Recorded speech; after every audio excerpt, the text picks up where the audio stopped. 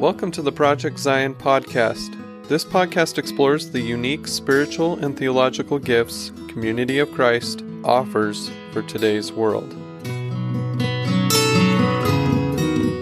Hello, and welcome to the Project Zion podcast. I'm your host, Carla Long, and today you're listening to Percolating on Faith with Tony and Charmaine Chavala-Smith. Hello, Charmaine. Hello, Tony.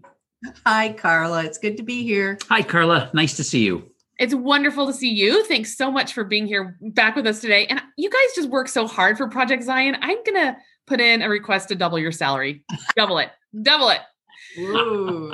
Ooh. With that and like $20, you could go out to eat almost. And you know, Carla, when you do double our salary, we're going to take you out on that. Oh, lucky me. How do you feel about Taco Bell, Carla? You know how I feel about Taco Bell. It's a little embarrassing to me. But anyway, I'm just so appreciative that you always say yes. And today we're going to be talking about something that we don't talk about Community of Christ all that often. And so to tell you the truth, I don't feel like I know that much about it. So I'm going to be learning just as much as everyone else today, I have a feeling. So we're going to be talking about atonement. And I can already hear people in Community of Christ going, what? So I kind of feel like our first question should be, what is atonement? What are we talking about? Right. Yeah. Well, and I think one of the things that we probably just need to do is that sometimes when people hear it, what they get, what comes to mind is kind of a popularized idea of it in Christian culture, which is actually probably more like an evangelical definition of it. And that's kind of the default that people go to. And that's sometimes called substitutionary atonement, the idea that Jesus had to die because we're all sinners and God wanted to kill us, but kills Jesus instead. So are you familiar with that one? Have you heard that one? It's sometimes called penal substitution, meaning penalty, right? That Jesus is paying the penalty for us that we should have paid. And it's not, in some ways, it's quite kind of a problematic way of thinking about the God-human relationship. But the other problem is that that's sometimes all that people think of when they hear the term atonement. And probably just even from the way that we've described it, you can see the problems with that as far as Community of Christ theology. It paints a very harsh picture of God who has to get justice through violence. And there's the sense that some people have characterized it as cosmic child abuse, that God, kills his son kind of thing. So there's a lot of issues with it and consequently lots of reactions when you say atonement. But most people don't realize that is one understanding of atonement among many, but it's the one that you hear most, and it's the one that causes most reactions for those who don't have a particular view of God as a angry, judging God who requires punishment and to be satisfied. So that's often the reason either we don't talk about it or that we make our distance from it, individually, and sometimes as churches as well. So what we want to do is start again with where you started with, what does the word atonement actually mean? And then look at there's just a beautiful variety of ways of understanding atonement that come through Christian history. And so we're going to unpack a few of those. And I think you'll probably see some of those that are embraced by Community of Christ people and even by the church as a whole. So the first thing is atonement. Well, let's just start with the word. The word atonement, the English word, comes from around 1600 or so. It's from the 17th century. And it's literally at one meant. In other words, it's a Middle English word to try to describe the reconciliation of a relationship, an at one, a coming to at one. And so like at one between two parties who are estranged in some way. And so this was a word that Middle English translators of the Bible they created to describe or to translate certain texts from the Hebrew Bible and certain texts from the New Testament. So the basic idea, though, if we go back to the New Testament, is that in some sense, Jesus's death affects some kind of reconciliation between humankind and God. That's the underlying idea. And it's really important to know that the New Testament does not give a fully worked out theory about that, does not lay out, all right, so here's what it means and here's how it works. Instead, what the New Testament gives is a lot of different images and pictures and stories, right? So some of the stories are stories we typically read over really quickly. We don't even pay attention. For example, in the Gospels, the story of when Jesus is arrested and Pilate says, all right, you guys, you have this custom where I let somebody go at Passover. Do you want me to let Jesus of Nazareth go? And they say, no, give us Barabbas. And there's a kind of a play on words going on there, because in Aramaic, Bar Abbas means son of the father. Literally, it could mean son of the father.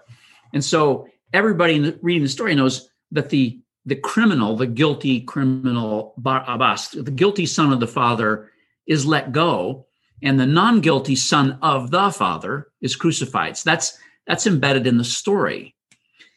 But the thing is, the New Testament doesn't just go with that image. There's all kinds of images: reconciliation, the image of Christ's love covering for us, the use of the term expiation in some texts of the New Testament. Go ahead. Well, Sharon. I was thinking of in Luke, the idea of what Jesus' life and death is example. This is how we live. If we're going to follow Jesus, then being willing to follow Jesus to the death is part of following Jesus. So that Jesus' death is more like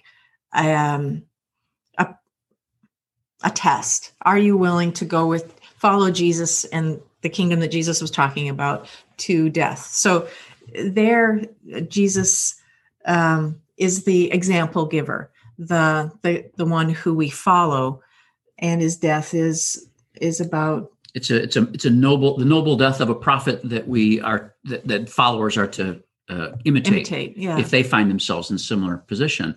But, there's all these phrases in the New Testament. Christ died for us. Hyperhumon in Greek, on behalf of us. Christ died for our sins.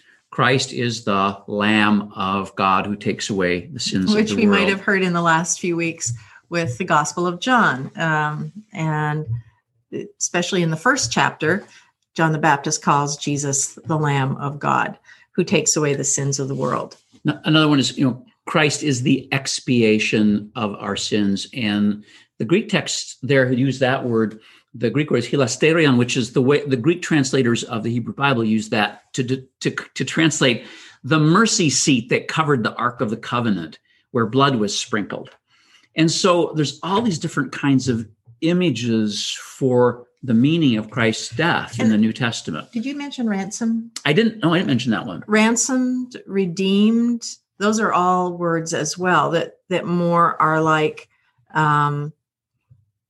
us gaining our freedom because Jesus was willing to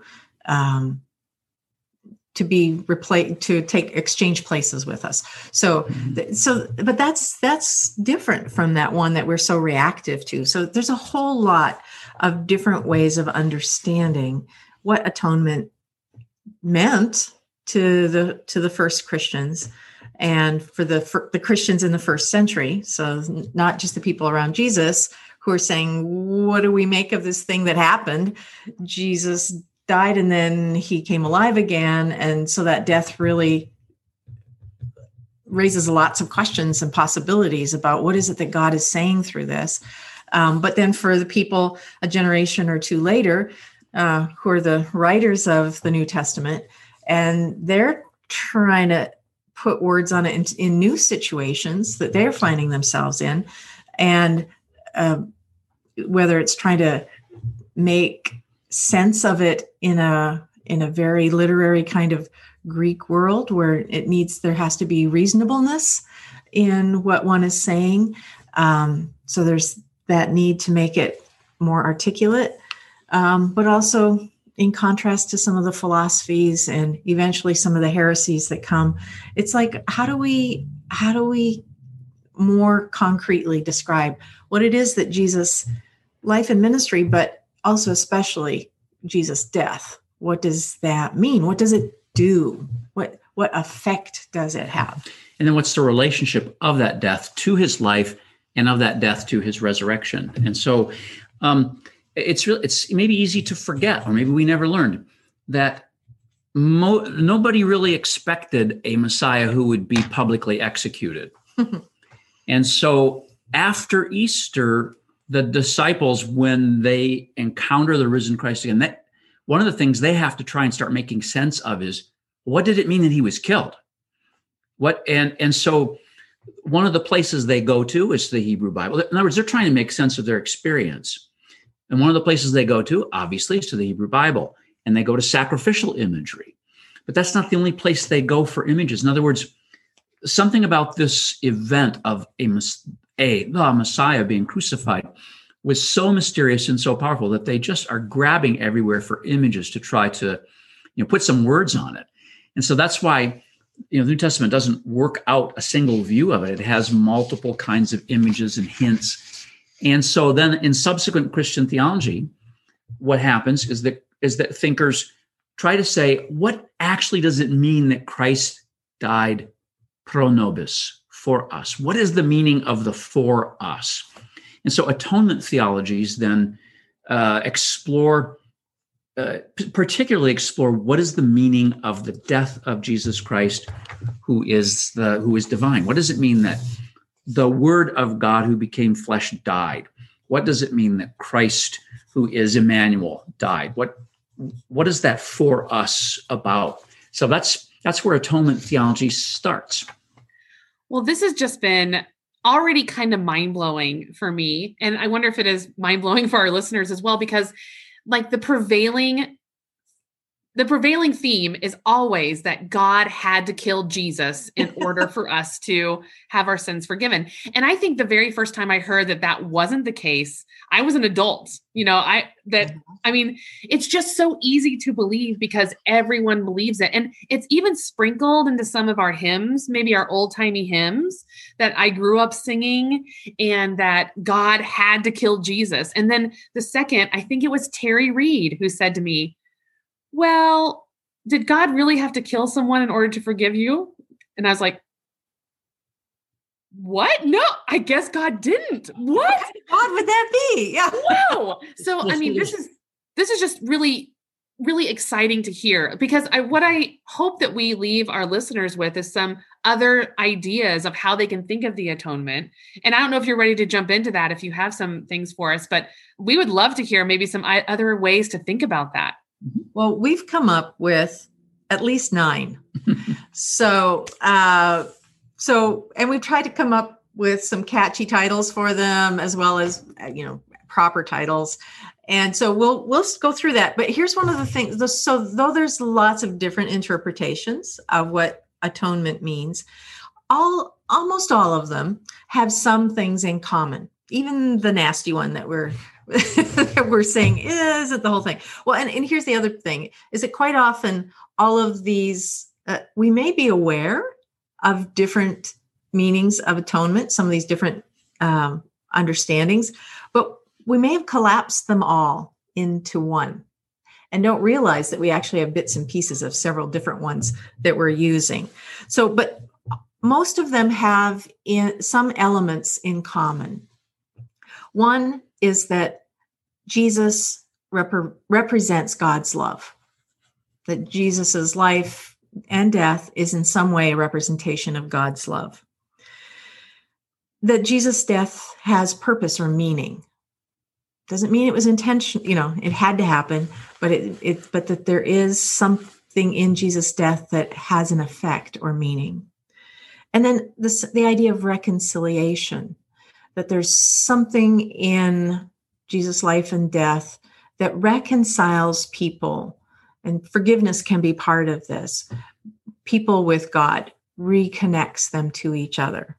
There's lots of different ways in which that is seen. And that Jesus' death and resurrection point to some future reality. That's another element that's implied, if not articulated. And then all of the models are concerned about the divine-human relationship. And so these are some elements that you'll find in almost all of the atonement models that we're going to be talking about. So way we're going to do it is historically. Yeah, and I want to add one thing before we jump into historical, and that is, so in terms of Christian theology, it's really important to know that while the ancient creeds of the Christian Church, the 7 ecumenical councils as they're called, they dealt with issues like the nature of God as Trinity, the nature of Christ as fully divine and fully human, the nature of the Holy Spirit as fully divine, as coming from God, fully divine through Christ. Those things that were dealt with by the ancient creeds remain really important touchstones for pretty much all Christians today, and that includes Community of Christ. We don't use the creeds, but we affirm the basic truths of them. However, there was no ancient Christian council that ever once decided that there's only one true model of the atonement. Here's where we get that. We get that from Protestant fundamentalism, which had as one of its fundamentals substitutionary atonement. That's the only one. They taught that that's the one true model. And that was a departure from centuries and centuries of Orthodox, universal, Catholic, Christian teaching.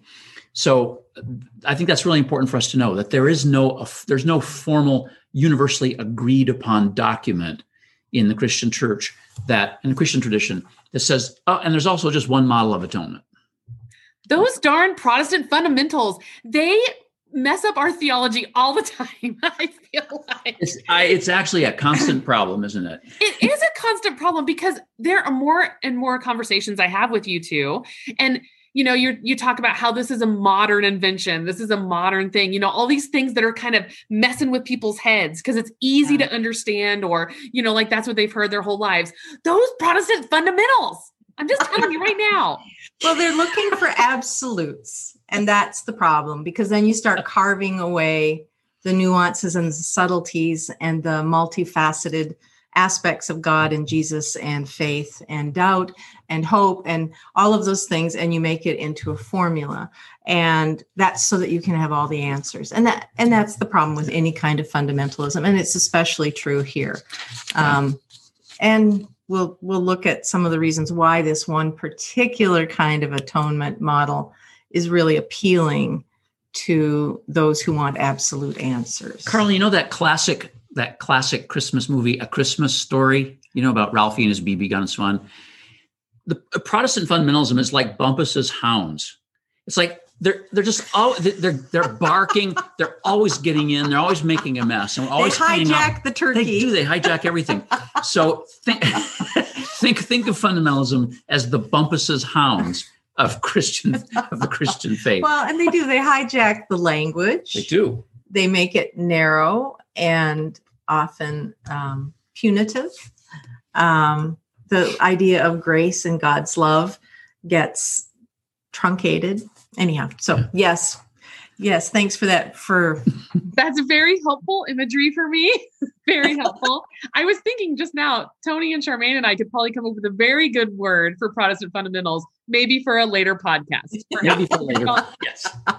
But so now maybe it's time to jump into some of those models and like tell us maybe some ideas of what we could think about when we think about atonement, rather than God has to kill someone. Right. So we're going to give you the first 3 models we're going to give you are the oldest models, the ones that, if you took a course on Christian theology, these are the models you would cover. But remember, we have 9 we're going to work with, but these 3 are the ones that we would start with. So, and the ones that are articulated earliest in Christian thought.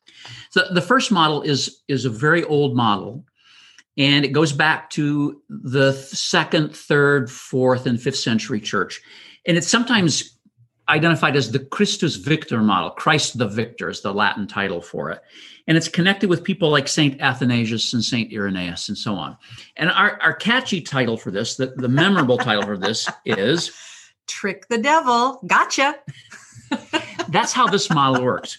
So this model by these different ancient theologians, they use images from the New Testament. And so early Christian theologians like Irenaeus, they see the human condition not first in terms of guilt, but in terms of bondage. Human beings are in bondage to evil powers. And if we postmoderns have trouble imagining that, and we start thinking of little demons running around, which the ancients might have, just remember, we deal with personified powers all the time. Racism, sexism, heterosexism. These are powers that have the capacity to distort human life. So think in those terms. And so what in the ancient church, they saw these personified powers primarily as sin, capital S, death, in the fear of death, and the devil. There's these were the three great powers that held human beings captive. So Christ as fully human in this model is like he's swallowed up by the demonic powers in his crucifixion, right? The empire crucifies him. It's the demonic powers at work there. Christ, the human being, is swallowed up by death. He allows himself to be swallowed by death. And so in that respect, then he's becoming a ransom. He's this payment, that the evil powers need to be satisfied. The thing is, it's a trick because he's fully human, but he's fully divine too. And so, as divine, he rises from the dead on Easter, and that's in that respect then breaks the back of the evil powers and their grip on humanity. Humanity then is free from that point on to follow Christ, to seek the good, to serve God. So that's the image of the Christus Victor model. It sounds like a great movie. It does, doesn't it? It is. So it's like tricking the devil. It's like, okay, Jesus, this envoy of God, trying to make the world a better place, but he dies, and then he's, in this view, in the clutches of evil, of Satan, of death, and voila, he no longer is, and he shows those powers for what they are, insufficient to match God's care and love for people. And so in this sense, the church fathers would say the meaning of the phrase "Christ died for us" is that he entered into these powers. He allowed these powers to swallow him up, and then on our behalf rose from the dead, broke them open. And so we're no longer captive. We're no longer captive to these personified powers. And so there's actually a certain ethical power in this. We do not have to be because of Christ. We do not have to be held captive by fear of death. We could say by racism, sexism, and so on. Christ has broken the back of those powers, and what remains for us then is freely to resist them from that point on. And so, in some ways, this would be kind of some of the roots of liberation theology today. This idea that Christ's willingness to show us the weakness of those things we fear, and that have imprisoned us or enslaved us, gives us a kind of freedom. So that's the Christus Victor model. It was very popular in the ancient church, and it came back a little bit in Martin Luther's time in the Reformation. Then came back. Some theologians brought it back in the 1930s as they're facing fascism in Europe. It makes some kind of sense there. So that's the first of the, we'll call them the three classic models. The second classic model is, go ahead, Sherry. Main focus. Yeah. We also have given a kind of a main focus to each of these. And so the main focus for the Christus Victor is Jesus frees humanity from hostile powers. So that's the main focus. It's more about the nature of who Jesus is and what he has power to do. So the second of these classic models is the substitutionary atonement model, as articulated by Saint Anselm of Canterbury right around the year 1100 or so. And so our catchy title for this one is A Price Required and Paid. So this is the one that some people have made as the one and only way. And they take it in a harsher way than it's originally formed as well. I started thinking, Charmaine, another catchy title for this one is Check, Please. only it's God is asking for the check. And it's like, we don't have any money on us, right? So Anselm is a medieval person. He uses a lot of medieval social imagery as he tries to articulate what it means that Christ died for us, died for our sins. And some of it's kind of legal imagery, which he borrows from the New Testament. So the idea here is that humanity has incurred an infinite debt to God. Right? So we are in debt to the Lord of the Manor. And it's a debt we can't possibly pay. Right? But it has to be paid, but we can't pay it. It's too big. It's infinite. The only one who could pay it is someone who is infinite themselves, and that would require a God-man, somebody who, as human being, can represent us, but somebody who, as God, has the infinite resources to pay this very large check that we can't pay. Right? So that's exactly, for Anselm, that's exactly what Christ is. Christ's death is this payment. This it makes satisfaction for a debt we cannot pay, and then that sets us free from the power of sin and guilt. When Jesus right takes care of that. Yeah. So in other words, the relationship is restored by Christ, in a sense, stepping in and fulfilling the requirements of justice. But here too, this is a sign of divine mercy, that God's self has made a way for this debt to be paid. So that's something that kind of gets lost again in a modern day version of this. Yeah, but this is the one that I just want the listeners to hear it. This is the one that everybody talks about. This is the one we were talking about earlier, right? The substitutionary atonement. This is the one that we hear all the time. And it came from it sounds like such a softer place rather than what we ended up with it now. So listeners, this is what we have been left with. Well, the reason, you're actually hearing the medieval version of it, and the harsher version comes a few centuries later in the Reformation, and then Protestant revivalists take it over. In other words, Anselm doesn't really articulate that all these guilty human beings should be put to death. He doesn't really articulate it that way. It's John Calvin, some later reformers, and then the Protestant revivalists who go that route. That's the one where you start here, where it's kind of a deterioration of this model, in the sense that so we're guilty and we deserve to die. Mm-hmm.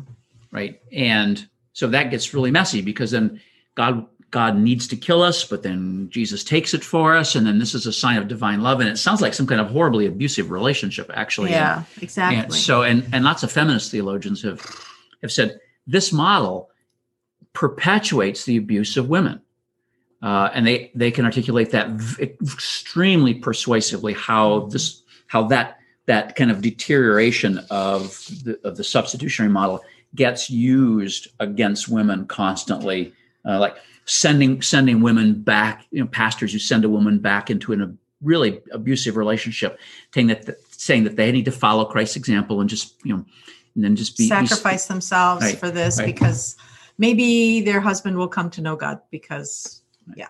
Anyhow, so there's, in this one, there's two focuses, or two foci, I guess is the right way to say it. So the first one is that human sin is a problem. And that's where I would say evangelical fundamentalists today tend to put way too much of the focus. It's on our sin. That's the real focus. And then God has to figure out a way to deal with it. And that way, but in that way, human sin becomes the focus, and those who tend to be self-righteous or to feel like their sins aren't really nearly as big as those other people's can use this kind of, we're all sinners, but you're more so because you won't even acknowledge that this thing that you're doing that we think is a sin is really a big sin to God. So it gets used in abusive ways, I think, because instead of God's mercy being the focus, the problem is people's sinfulness. And then it's all about us, isn't it? You know? So the other focus is in this one, and probably the more important one, is Jesus, the God-man, willing to pay the price, willing to free us. So yeah, I mean, so there's a truth to this one that's worth hanging on to, and that is, if you think about life, people are constantly making sacrifices for each other. Sure. Right. All during the pandemic, people who have worked in supermarkets have made sacrifices on behalf of others. Hospitals and in hospitals, first right? responders, right? and yeah. And so, motherhood, not something we've experienced, but motherhood, fatherhood, that is raising children, having children, there are sacrifices involved in that. So there's an like element. your sleep forever. I mean, there's an element in which the universe itself has a sacrificial element, and the sun is slowly dying. It's slowly giving up its energy.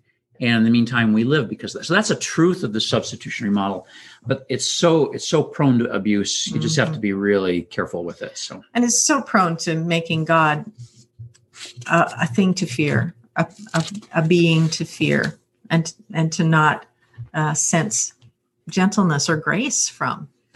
I remember when I took a course in lit film and religion, and one of the big parts of that course was to find the Jesus character in all of the movies, find the one who sacrifices themselves in order for the good and happy ending. And so that's what it just reminded me of. Every movie we watched, one of the first questions our professor would ask is, who was the Jesus character in there? Who sacrificed himself? And so, that idea of Jesus as sacrifice just continues it's in our movies, in our books, and our college classes, apparently. Yeah. And, and there's some of these atonement models that have some others that have it as well. But in this one, it's not completely voluntary on Jesus' part.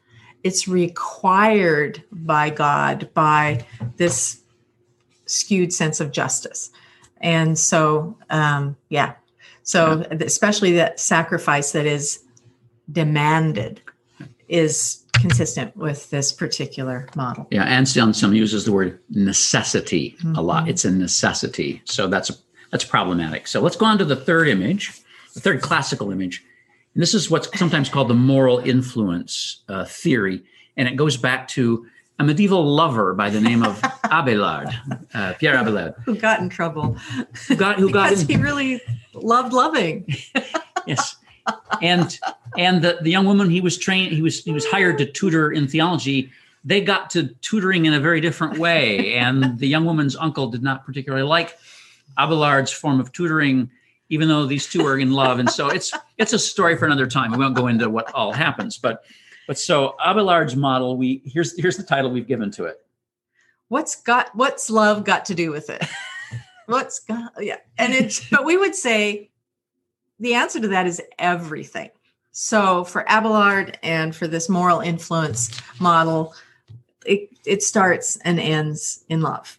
And so go ahead, Tony. So yes, I mean, this is the one.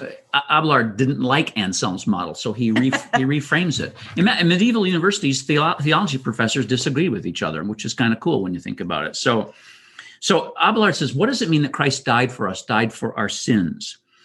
And he wants to go to the idea that this actually is God's supreme act of love for us, and to see that portrayed on the cross and to learn about it.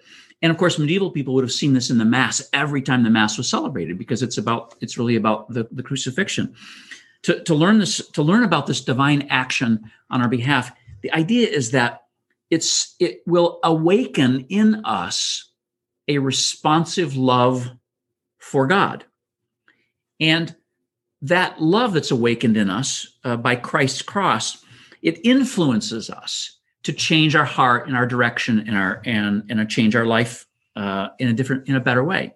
And so Christ's love kindles our attempts to love God, and Christ's love is particularly portrayed on the cross, and then it redirects us. Right? So this is the idea of love blossoming on the cross. God loves us this much that God will go this far to show us how much God loves us, and Christ's action on the cross is to tug at our hearts and to see and take in this love, and then want to respond in the same way, in this kind of love that gives. So here, the action of Christ on the cross doesn't change anything in God; it changes stuff in us. Right. So that's why it's sometimes called the moral influence or the subjective model of atonement. And that's where forgiveness comes in too. We respond in love to God's love for us. I mean, that's what forgiveness is, right? God's loving acknowledgement, acceptance of us. And so our responding back to God in love completes the cycle of forgiveness and frees us then to love in new ways. So the focus here is the nature of God's love calls forth our love.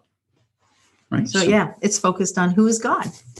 What's God about? That's really interesting. That's an interesting one because it kind of feels like it gives up a lot of control, and just it sounds actually very Community of Christ to me in some ways. I don't know if this is true or not, but we have in Community of Christ, we take the responsibility on ourselves to make those changes, to be those people. And this sounds like something that we could get behind. I don't know if that's true, but it does. Well, I think we are behind it, and we may not even have known it. But if you've ever heard anyone, and I'm sure you have, complain that, in the past, we used to have these rousing sermons that told how we were the one true church and everybody else was wrong, or that, talked about, the prison house or fire and brimstone, and now we don't do that anymore, and all we talk about is love. Have you heard it? People saying, blah blah blah, love, what are we talking about? But that's what's here. That's what this atonement model is all about, is acknowledging that God first and foremost is love, and Christ as representative of God's presence is love in our midst. So that's Abelard's model, and we'll go on to the next one. We've got 9, and we're not going to get through them all, but we wanted to introduce you to a few of them. Yeah. So we'll probably do a couple more. Yeah, we'll have to drop off here in a minute. So the fourth one is we're calling joining us in woundedness, and this comes from Julian of Norwich, which her dates for her life are 1343 to perhaps about 1416. And our little catchy title for this one is Ditch Salvation. And we'll explain a little bit about that. But that's a nice one that will capture this. Ditch Salvation is what we're calling this one. So we don't know this woman's actual name. She's called Julian because that's the church she was attached to, St. Julian's Church in Norwich, England. She was an anchoress, which means she took a special monastic vow in which she entered a small little building attached to the church and was given last rites as she entered that. She was entering that for the rest of her life, withdrawing from society, at least from outward society, in order to be there to pray for the church and for the town. And so to make a long and interesting story short, she has a near-death experience. And in that near-death experience, as the priest is saying last rites and holding a crucifix in front of her, she has a series of visions. Now, she doesn't die, actually. She has a series of visions. And then she writes a book out of those visions called Revelations of Divine Love. It's one of the most unusual and really magnificent texts of medieval theology that you'll ever read. It's quite profound. And so her visions then are in response to seeing Christ on the cross, right? Christ on the cross becomes real for her as she's dying. And she what happens in these revelations is she kind of completely rethinks medieval theology on the nature, on what Christ's death is about. Right. And so how she describes it is in this vision is that she sees this person who has experienced God's love and God's call, and they get up and they start running to God, and for no fault of their own, they stumble and they fall into a ditch, and they're injured, and they can't get out of the ditch, and they forget, they can't see God's loving gaze on them anymore, and they despair. And if you think about, the places where people go, the guilt places, the shame places that people get stuck in, but she has completely taken out of this model that there's any shame or fault on people's part. They were running towards God, and they accidentally fell in a ditch, and they couldn't get out by themselves. And it's clear when you're reading this little story. It's in chapter 51 or 52 of Revelations of Divine Love. When you're reading the story, it's clear that this person is Adam, who represents all human race. And so she, instead of understanding Adam's fall in terms of guilt and culpability, she understands it in terms of human beings becoming wounded. It totally shifts the nature of sin and finitude and the human predicament. It's a completely different way of thinking about the human predicament. We're wounded. We need help in our woundedness. That's our situation. And so she's looking at Christ on the cross, on the crucifix, and what she sees is Christ's life and death and Christ being willing to be wounded is Christ crawling into the ditch with us. And they're reminding us that God's loving gaze is still on us and helping us to find wholeness again and to see clearly that God is still there. So it's quite a warm and loving and humanizing way of looking at Christ's death. It's Christ joining us. Yeah. And the issue is how to help a wounded humanity. And it's so pertinent to her time. She lives in the 14th century. The 14th century, absolute worst century ever to live in, Carla. That's the century of the bubonic plague. It's the century of the 100 Years' War. It's the century of crusades between Christians in Europe. And it's just a miserable time to live. And so as one scholar notes, as all these wounded soldiers are coming back from a crusade, an English crusade against the French, if you can imagine, these are both all Catholics, fighting against each other, and as these Shelley Rambo's the scholar, she describes all these wounded veterans coming back to Norwich, and what Julian must have heard and saw from her little anchor hold as these people came back to Norwich. Because one of her roles, she had a window that looked into the sanctuary of the church, so she could be part of the Mass and receive communion. But she also had a window to the outside where she was there as counsel and spiritual director to anyone who came to her window. I think that's a pretty cool one. I mean, 2020 was not a great year, but at least we had like Netflix and stuff, right? Like she didn't even have that. Like that's horrible. And running water and no rat fleas in our house, Carla. So there you go. Well, then thank God for that. Thank God for that. Oh, that's so sweet.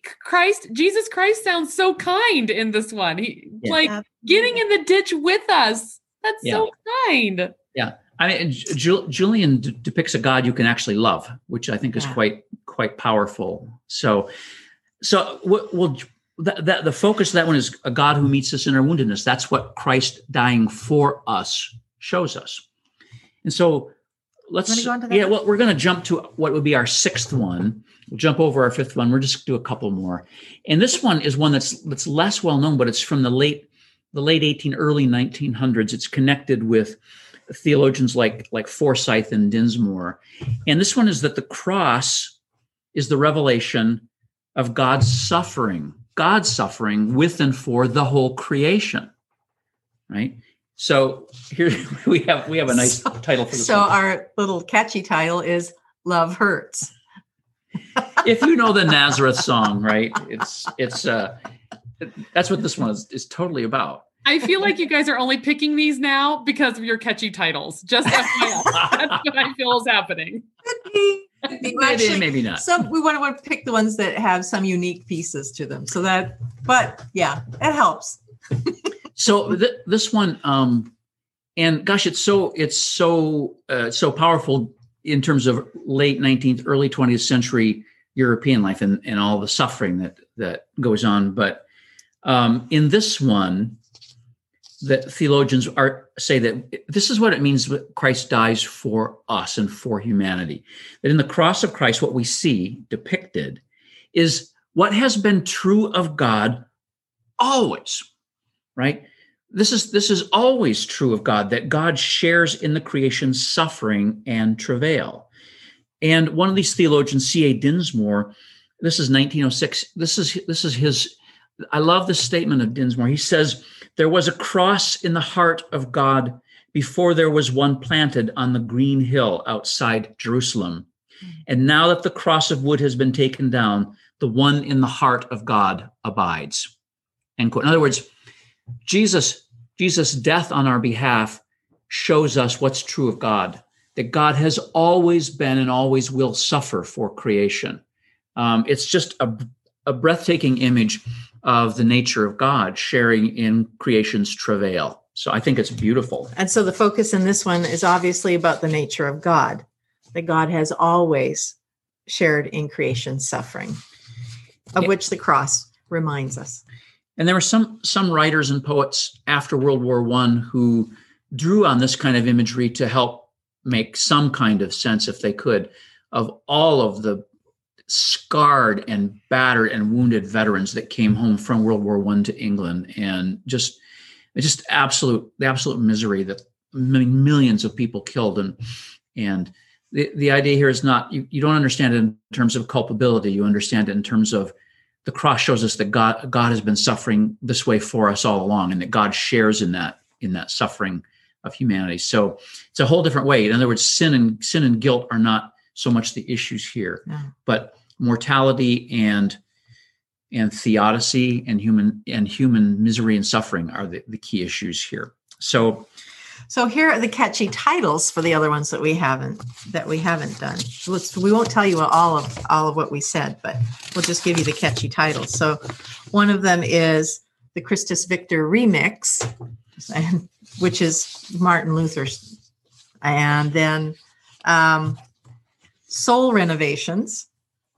That's William Temple's, the idea that Christ's death on the cross shows us the lengths to which God will go to help form love in us. So it has some similarities to Abelard, but it's different too. Mm-hmm. And then God Goes to Hell for Us, which sounds like a song too. Huh? Did you just tell God to go to hell? Or no? God went there. So on the cross, God went there for human beings. That's Jürgen Moltmann, who's still alive, but it connects to his experience of being a German soldier who was captured and didn't realize what he was actually fighting for. But then in prison camp, he realized, he got to see pictures of the death camps and realized that's what he's been fighting for all along. He didn't realize it. And the guilt and despair just about destroyed him until he read the story of Christ's crucifixion in Mark, where Jesus says, "My God, why have you forsaken me?" And that's, for him, that's a God I can believe in, because that's how he and his fellow German soldiers felt after. And that's where his theology of the atonement began. And it again, another take on it. And then the Taking the Fall for Us All is the other catchy title, which is Christ as the ultimate scapegoat. And so that Christ becomes the scapegoat so that no one else has to be. right? And this is connected to the French philosopher René Girard and to American theologian Mark Heim, and they try to understand the nature of scapegoating in human experience, and that the idea is that when Scripture says Christ died for us, you can interpret that in terms of there don't need to be any more cultural, social scapegoats. We don't have to take the people who are other and do stuff to them because we're afraid that they bring contamination and this kind of stuff. It's in other words, there's a really powerful. Mark Heim's book is titled "Saved from Sacrifice." Right, that all of our cultures, including American culture, live on the idea that we have to sacrifice stuff, and lots of people during the pandemic were willing to sacrifice everybody so they didn't have to wear a mask, and it's like, and Heim is like saying, oh, for goodness sakes, And we talk about veterans that way all the time, that they sacrifice for this and that. What if we sent them to a war that was a giant mistake, right? Then they became scapegoats for bad national policy, right? And so anyway. And so here they are looking at Christ as being the scapegoat who helps us realize what we're doing. And is that reminder that's no longer needed, that is not the way to go forward. So anyhow, that's the short version of, this has been those other ones just on the edge there. Well, yeah, absolutely. So just so you know, listeners, you can, we're going to attach a document so you can look at the other ones if you want to, so you can have a little look-see what Tony and Charmaine have worked on. But I have a final question, I think, for you two. And, we've heard maybe 5 or 6 different theories of atonement. How do we choose one, or which one's the best, or what do we focus on? I guess what I would say is don't pick one. Yeah. Right. Don't pick one. It's a buffet. Yes, it is. It's a Christological buffet. But I think that, the cool thing here is that God, the Word, became flesh and blood and was murdered by the Roman Empire. And the early Christians realized somehow that this was on behalf of us. We're in the middle of something that you can't spell out. You can't turn it into a theorem. You can't turn it into a math problem. Sorry, Carla, you can't turn it into a math problem. You can't turn it into a doctrine. It's too big. It has too many faces. It's multifaceted. And all of them might be worth taking in, maybe not embracing solely, but taking in, because each one is trying to say something about who is Jesus, who is God. And they're based in life experience, they're based in Scripture, and they're based in the long story of Christianity. And also they say things about us too, and to us. So sometimes I just need to be reminded, God is with me in my woundedness. And sometimes when I look upon the misery of creation, I need to be reminded by the cross that God shares in that.